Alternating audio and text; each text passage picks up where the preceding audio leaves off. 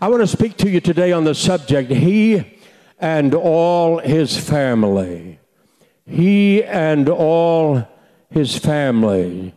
Get your Bible, turn them to Acts chapter 10, and just keep it open there. And I want to talk about fatherhood. Talk about fathers and our Heavenly Father. I believe that this will minister to your heart. Somebody said, I read the other day, that fathers spend the first part of a child's life urging him to talk and to walk. And then they spend the bulk of the rest of his life telling him to sit down and be quiet.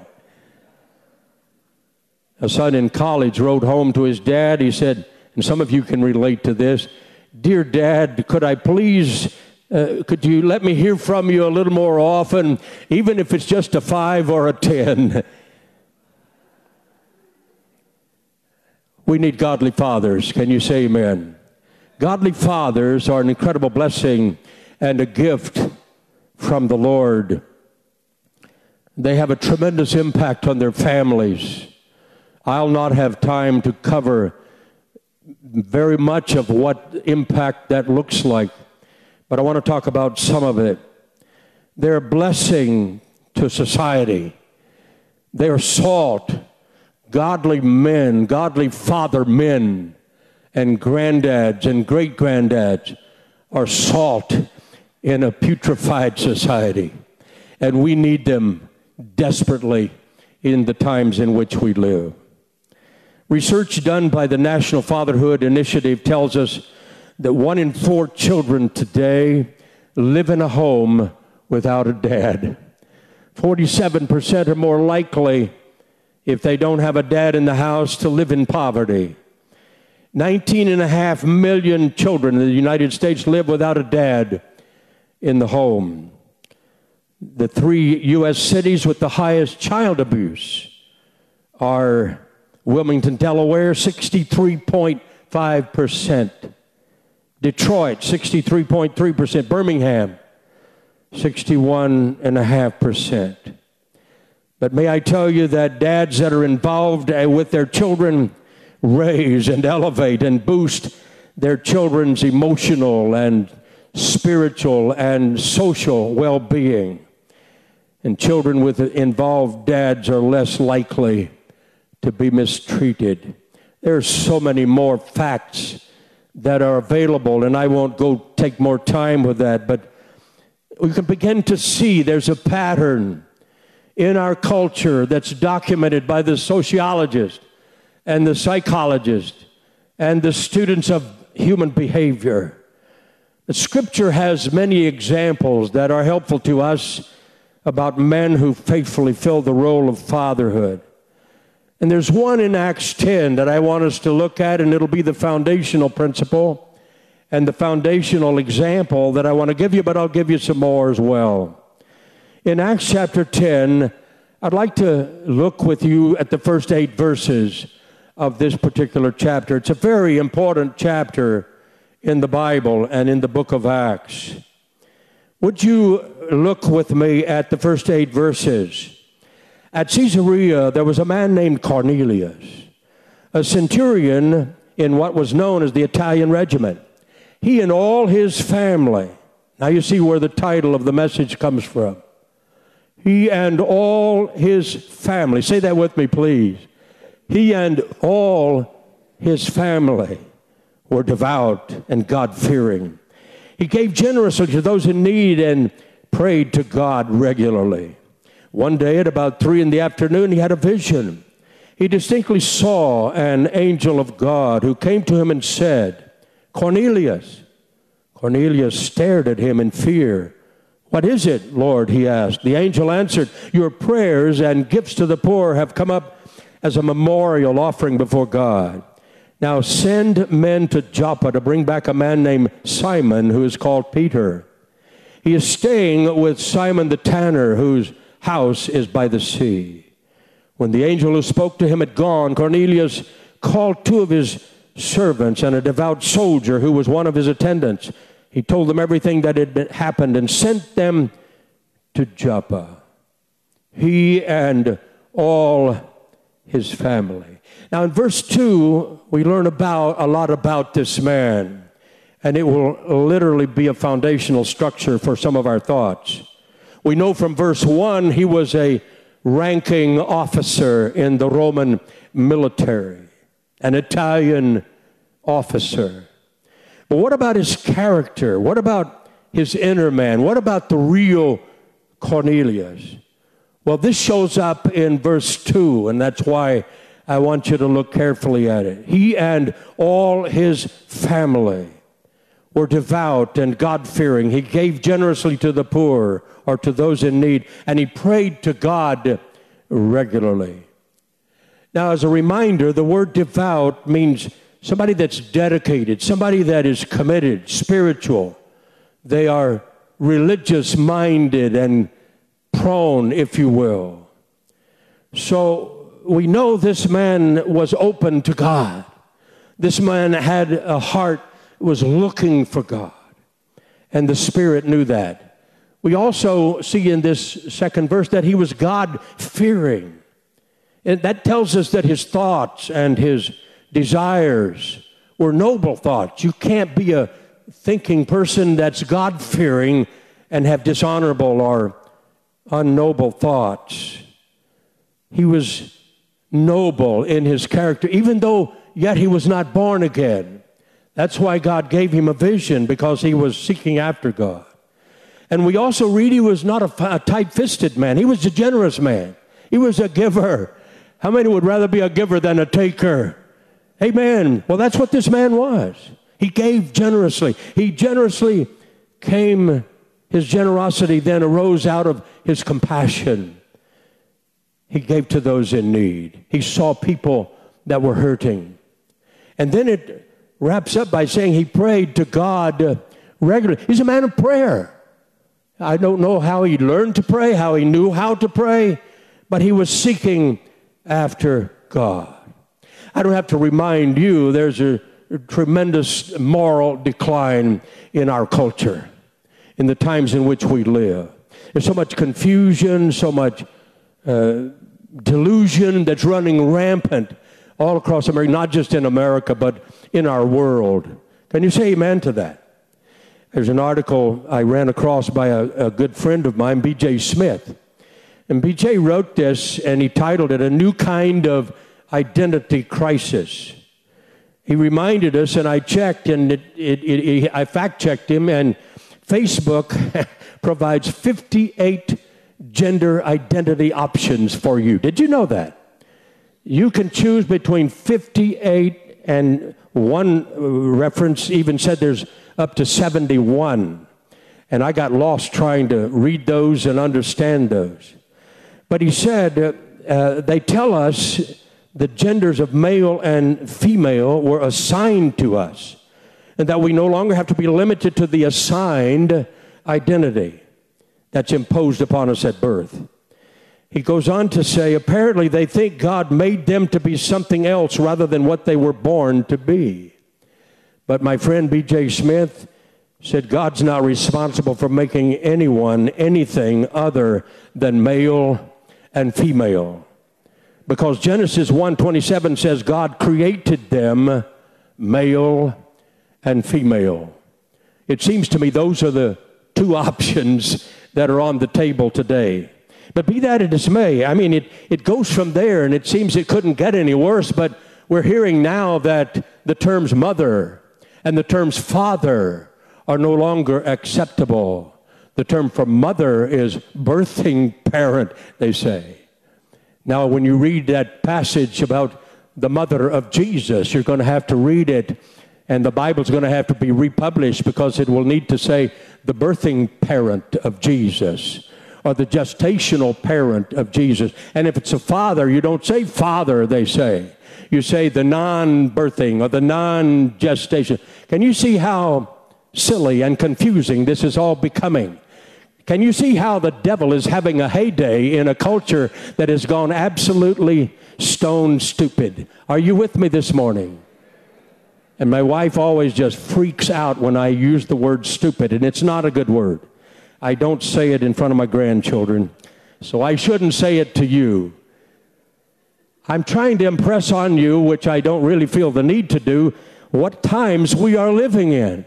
And this underscores what I said earlier, that godly men, godly fathers are a blessing to our culture and are needed now more than ever before. Thank you for that, amen. Paul understood this even in his day, and the Spirit in that Arabian desert put on his heart as he waited before God and he saw the Lord and he was taken up into heaven. And he wrote then to Timothy, one of his sons in the faith, in chapter 3, verse 1, he describes, he said, you need to know this, my dear son Timothy. In the last days, there will be very difficult times, for people will love only themselves and their money. They'll be boastful and proud, scoffing at God, disobedient to their parents, and ungrateful. They will consider nothing sacred.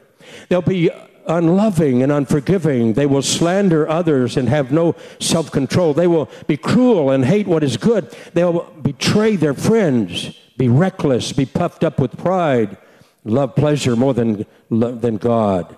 They'll act religious, but they will reject the power that could make them godly. Stay away from people like that. Sounds like some good advice from a godly father, doesn't it?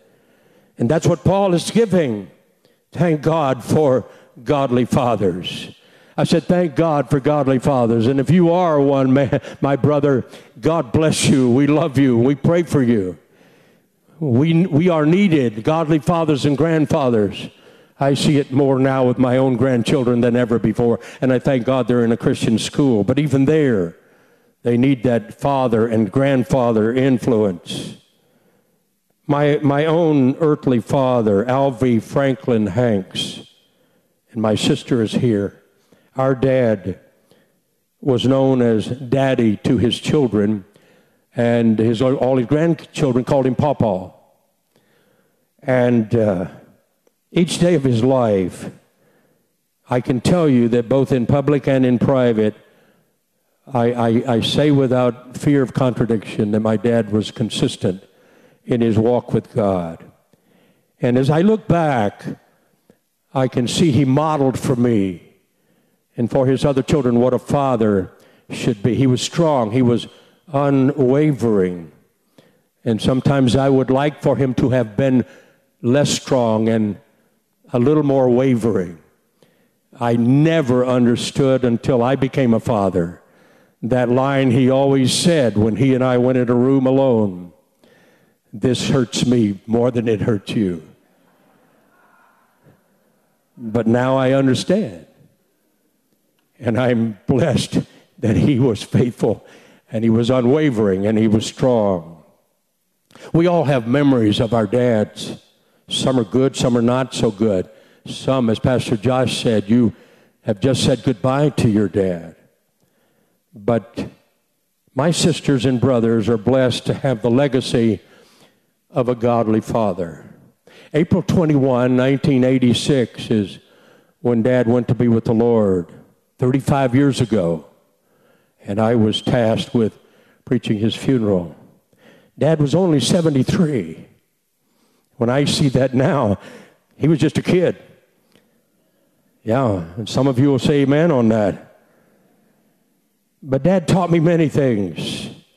Lessons about life. Lessons about ministry. He was a pastor.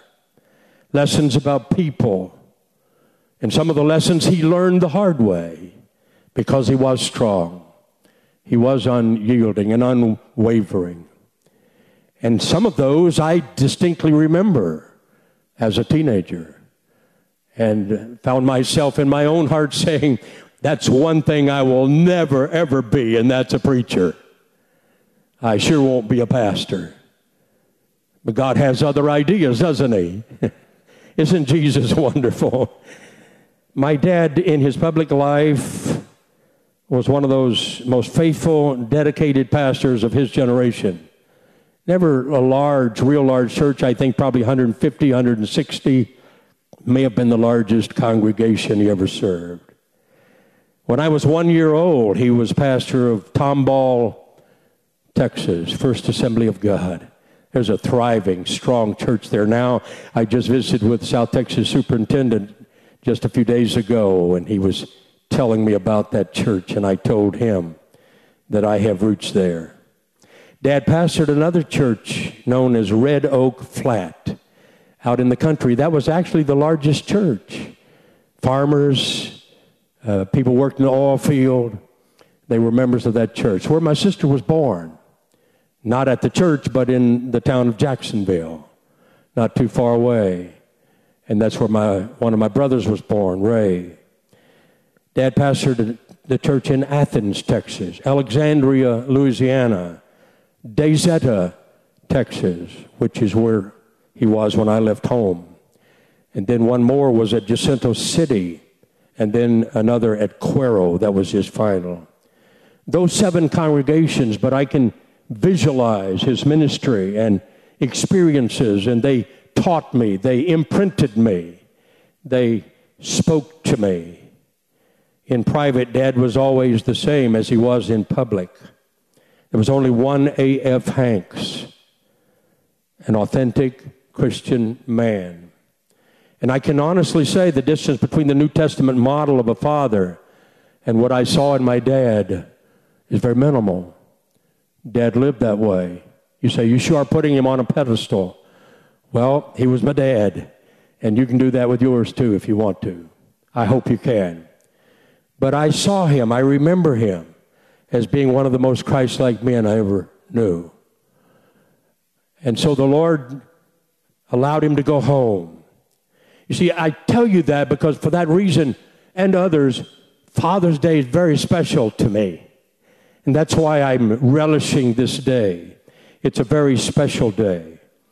I have the opportunity, the incredible opportunity to thank God not only for the legacy of my earthly father, but I have the opportunity of thanking him for a real life example that Dad gave me of what a father is or what he should be. And then that was what I tried and wanted to live out and tried my best to do. I can also say this, and I want to be very careful, and I say it in the love of my heart. If I have been any blessing to you in the years that I've been part of your life and being here in this ministry and serving this church, may I tell you, some of that credit goes to Alvy Franklin Hanks, the dad who prayed for me, the dad who modeled Jesus before me. Is that okay for me to say that? And so you owe him a little bit today as well. And so I rise up and call him blessed. I rise up and honor him. There's so many different ideas today about our Father, our Father God, who God is, what God is like. May I just suggest a couple of these to you? The ancient Greeks version of God, they called him Zeus, and he was often sullen. He was moody. He was known to spot his subjects and the objects of his wrath and zap them with a lightning bolt. That's where that is associated with Zeus. Buddhists don't believe that there is such a thing as a personal God. Hinduism's God, Brahman, whom they believe he created everything, but they believe he has no form, and as essentially he's just the universe and everything in it. The Muslims also believe that their God is Allah. And you hear a lot today about, well, Allah is the same as the God we say. Don't let anybody sell you that deception. Allah is not the same as the eternal, true, and living God, Father, Son, Holy Spirit. Are you hearing me this morning? Allah is not the divine Trinity. And that's another message, but you get that in your heart. Allah is omniscient and all-powerful to Muslims. He's also inscrutable to them. He's also inaccessible to them. They also have part of their belief system that it's unknowable. It's not possible to know him personally. And for sure, it is not possible to have a relationship with him. And then the underlying truth about him, and they will admit it, is that he certainly is not a God of love. There's no love coming from Allah. Now I give you just that vignette or that brief segment of belief systems. There are many, many more. But you compare that with Yahweh. You compare that with the God of the Bible, the revelation that we have in the eternal scriptures. Are you hearing me this morning, church? He is a God to be reverenced. He is a God to be feared. I'm not talking about terror. I'm talking about with sacred wonder. That's what that word fear means. We stand in awe and wonder at the God whom we serve, who is our own Heavenly Father. Hallelujah. The Bible says the fear of the Lord is the beginning of wisdom. The Bible says the Lord is in his holy temple. Let the whole earth be silent in his presence. To a believer, God is not only the almighty God of angel armies. He's our very own Father. He is the one who is the God of mercies. In fact, Paul calls him the Father of mercies in his Corinthian letter. He's the God of grace. He's the God of truth. He's the God of love. He's the God of comfort. He's the God of provision. And holiness is his crowning attribute. And love is the redeeming nature that God emits toward you and to me. That's why we can know him personally and we can experience his love that is forever. Hallelujah. Oh, thank God we know the true and the living God, and he's our very own Father. Amen. We see a very distinct New Testament picture of that fatherhood in Matthew 6. And Jesus gives this picture in a model prayer after the disciples had asked him, teach us to pray. And he said in verse 9, pray like this, our Father who is in heaven, hallowed be your name. And so the key to unlock these insights that he expresses here are in that the key is in those two words, our Father. Would you say that with me? Our Father. Say it again, please. Our Father. We're talking about the eternal God. God not only wants us to think of him as Father, he really is pleased when we address him as Father. And we need to understand Jesus is not Father. And so when we pray, we don't pray Jesus Father. No. There is a divine Trinity. Jesus is the second person of the Godhead, the divine Trinity. He's the Son of God, come in the flesh. And we beheld his glory. The Spirit is the Holy Spirit, the third person of the Godhead. The Father is the first person of the Godhead. The three are one. And we won't have time to go into the Trinity today. But God wants us to address him as Father. When you pray, pray to him, my Father, our Father. I come to you in the name of your Son, the Lord Jesus Christ, through the anointing and the power of your Holy Spirit. Hallelujah. It's vital that we learn that as part of our language, not just in our prayer, but as we talk. We're hearing a lot of newspeak today. The language is changing daily. You can't even keep up with all of the nonsense. But the Bible teaches us the proper language as we address God, and he's our Father. That's what the Word of God is teaching us. I want to tell you, when we do call him Father and we address him as Father, some incredibly amazing things happen. Let me just cite them for you quickly. Here's number one.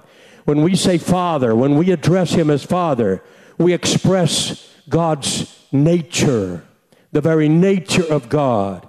You see, a father is not something God is like. He's not like fathers. No, God is Father. You see the difference? God is our Father. Father is what God is. Get that in your spirit. Human fatherhood is patterned after divine fatherhood. And our earthly fathers give us insight into God's nature. However, unlike earthly fathers who come with frailties and shortcomings, our Heavenly Father is all-wise. He's all-loving. He's all-knowing. He's omnipotent. Oh, hallelujah. I wish I had time more to talk about his attributes. But aren't you glad that your Father in heaven will never be considered an absentee father? He's always with you. Many kids don't have a father in their home today, but if you're a child of God, you have a Father who is with you 24/7. Hallelujah. He will never be an absentee father. Here's what the psalmist says. Where shall I go from your spirit? Or where shall I flee from your presence? If I ascend to heaven, you're there. If I make my bed in Sheol, you are there. And since God is our Father, then the converse is also true. That makes you and me his very own child. Say that with me. I'm a child of God. I'm a child of God because he's my very own Father. We're his children. We're adopted into his family. Paul was given great insight into this concept on this subject. Galatians beautifully describes and explains this in chapter 4. He said, when the time came to completion, God sent his Son to redeem those under the law so that we might receive adoption as sons. And because you are sons, that includes daughters too, God sent the Spirit of his Son into our hearts, crying, Abba, Father. So you're no longer a slave, but a son, even and a son. Then God, as if you're a son, then God has made you an heir. Verse 7. Thank God. I just want to remind all of us, you're no longer a slave. It's important that yesterday marked the proclamation of emancipation. But look at your day of conversion when you invited Jesus Christ into your heart and into your life. I want you to know from that day forward, you are no longer a slave. You celebrate the liberty that Jesus Christ has given you and made you free. You're not a slave. You're now a child of God. So many times doubts come, but I want you to tell that to your doubts. Tell that to your fears. I'm a child of God. Tell that to your uncertainties. I'm a child of God. Hallelujah. More importantly, tell that to the devil when he comes against you with fiery darts. I'm a child of God. Hallelujah. God is my very own Father. The true and the living God of the universe is your Father. And so when we say Father, we express his nature. But then when we do that, we embrace his nurture. The child of God is encouraged to live free from worry, free from torment, free from anxiety. Take a healthy family, and at dinner time, children of that family, do you think they're worrying about whether food is going to be on that table or not? Whether their dad's going to have enough money to buy groceries for them to eat that meal? My dad was sometimes a tent-making pastor. He worked at a sawmill when we lived at Red Oak Flat in the country. He bucked slabs at a sawmill. I didn't realize the significance of that. But the reason was Dad recognized he was a father. And what he was receiving in the offerings from the church was not enough to take care of his family. And so he did whatever's necessary. I mean, I tell you, every godly father does this. Every child should recognize this is what my dad does. And so when you think about your earthly father, and if he did that, how much more is your heavenly Father? No wonder the Bible says one of his names is Jehovah Jireh, the God who provides. Hallelujah. He supplies all of our needs according to his riches in glory by Christ Jesus. That's what Paul wrote in his letter. Hallelujah. God's promised to do that for you because you are his very own child. That's why Jesus said in that same Matthew chapter 6 where he gives that model prayer further down in verse 31, he said, don't worry about your life, what you will eat or what you will drink, or about your body, what you will wear. These things dominate the thoughts of unbelievers, but your heavenly Father already knows your needs. Hallelujah. Praise the name of the Lord. He's got you in his hands, my friends, and that's more than a song. So, child of God, take comfort in the fact that God calls himself Jehovah Jireh, the Lord our provider. Now, let me give you one more, because when we embrace and address him as our Father, we exalt his name. We exalt God's name. Immediately after Jesus invites us to address God as Father, he tells us and he exhorts us to pray, hallowed be thy name. That's an invitation to exalt the name of God. That means you don't go around just throwing his name around with slang or in unimportant comments.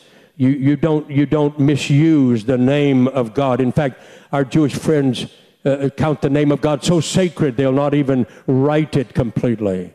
May I tell you, or speak it, may I tell you there's far too much disrespect for the use of the name of our Heavenly Father, for Almighty God, in the culture in which we are a part.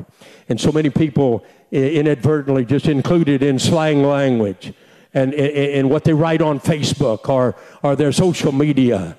May I tell you, we're called and given the privilege to exalt the name of God. Lift his name high above all, because his name, he watches over his name. He exalts his name. Hallelujah. And we are invited to exalt it as well. We should never use it lightly. Now, instead, the scriptures encourage us to reverence his name. Each of the names of God in the Bible are used to describe certain characteristics of his nature. We talked about his nature before, but even names are given for that. Here are some in the Old Testament. God's referred to as El Shaddai, the mighty God. And he's also referred to as El Elyon, the Most High God. That's one of the names of God. Jehovah Sidkenu, our righteousness. Jehovah Rapha, the Lord who heals us. Hallelujah. Our healing God. Jehovah Shalom. And this is the peace of God. The Lord our peace.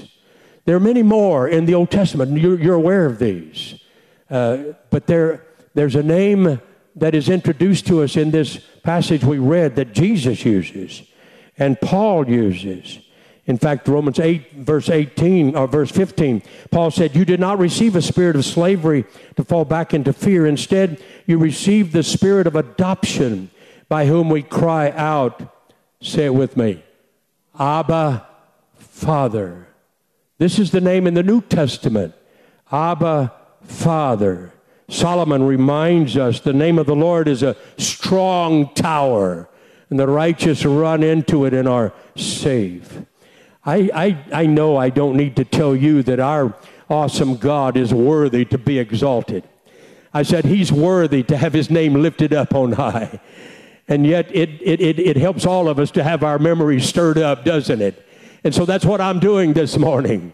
Let that come back on the front burner of your life to exalt the name of God. Hallelujah. And you see, friends, as children of the King, we not only exalt him and his name with our words and in our prayers, but may I tell you, you exalt his name by the way you live, by your lifestyle, by your attitudes, by your speech, by your habits, by what you do and what you don't do. That also honors the Most High God. Hallelujah.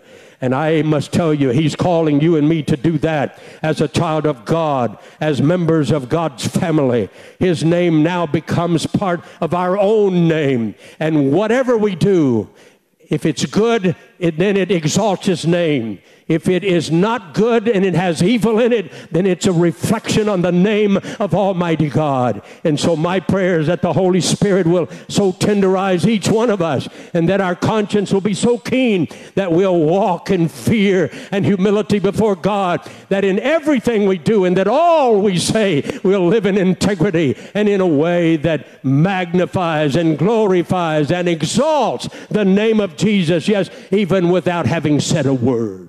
By the way we live, by what other people see in our life. Can you say amen to that? Hallelujah.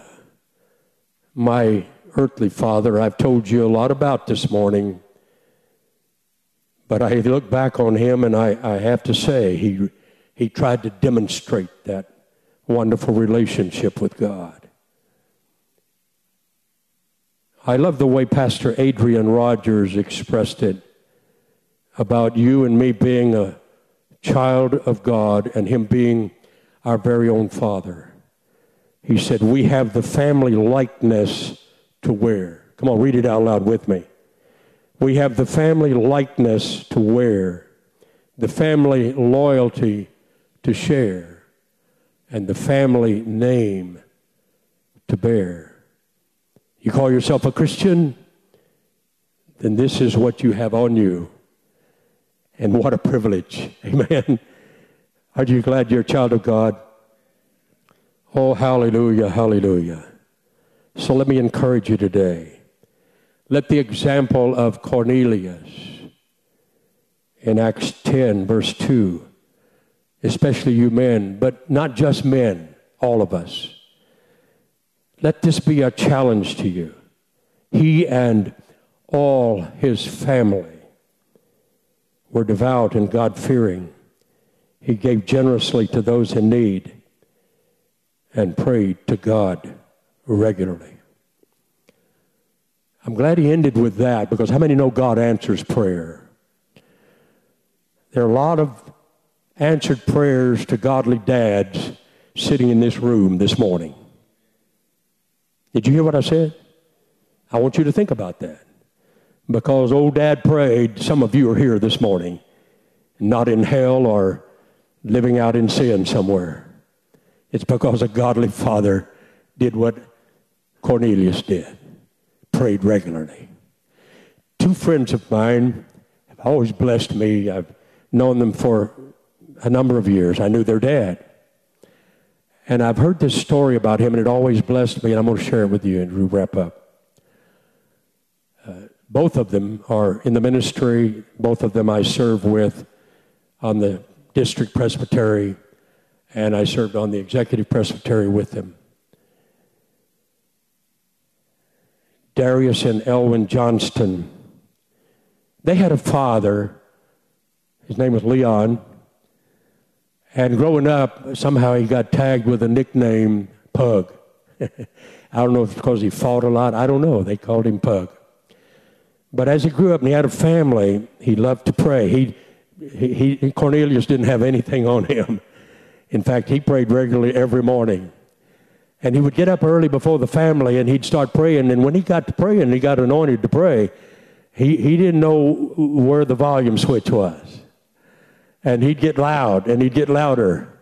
And you could hear him in any room in the house. And this went on and on. And finally, one day his wife went to him, these guys' mother, and said, Leon, I'm so grateful that you pray.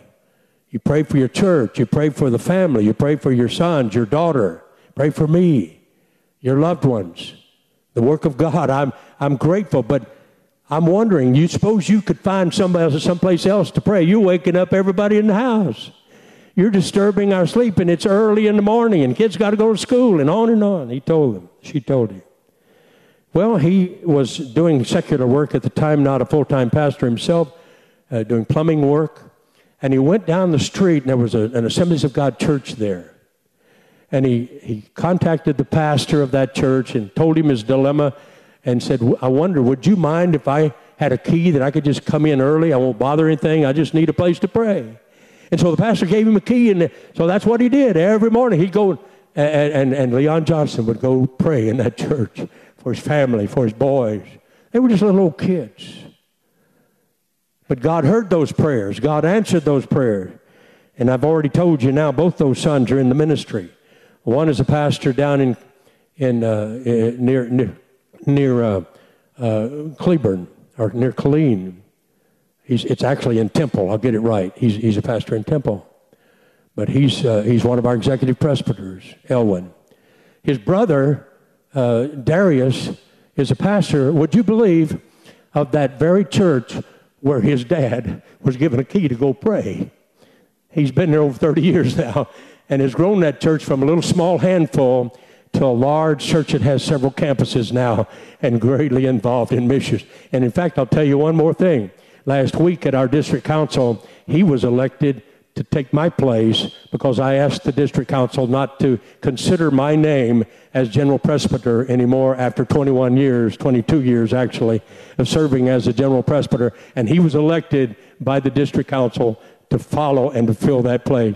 And it was all because they had a daddy who got up early in the morning. Are you hearing me this morning, dads? Are you listening to me this morning? God hears your prayers, and it may take years. You may not see the fruit of it for way down the line, but don't give up. Keep praying. Pray regularly. Walk devoutly. Walk in the fear of God and exalt the name of God and let Him provide for you and your family. And I want to tell you, it doesn't matter what's going on in our culture or our society. God will keep you. He'll keep your wife. He'll keep your kids. He'll walk by your side because He's our very own Father. Hallelujah. Glory be to God. Somebody ought to say amen. Yes. I'd like every dad in the house to stand. I'd like every dad, every granddad who's here in the house to stand. You who are with us online or by internet, if you want to stand up at the house, you can do that where you are, wherever you're. Don't stand up in the car if you're driving, if you're listening on your phone. But come on, men, stand up. I want to see you. I want to see your face. And come on down here. I want to see you up close and personal this morning. I want to bless you. I just want to pray over you. And I want to bless you this morning. Thank God. Thank God. Thank God. God is so good. Look at this. Oh, hallelujah. Praise the Lord. Praise the Lord. Glory to God. Come on up close. Make room for everybody. Make room for all of these guys. Come on down, Bill. We'll wait for you. Praise the Lord. Now, some of these guys are not dads yet. Some of them are. And, I want to, is there any more men here? Come on, men. You join with us, even if you're not a dad. Come on down. Yes, come on down. Praise the Lord. Hallelujah. Bless the name of the Lord. So when we are comfortable with calling Him Father, we express His nature.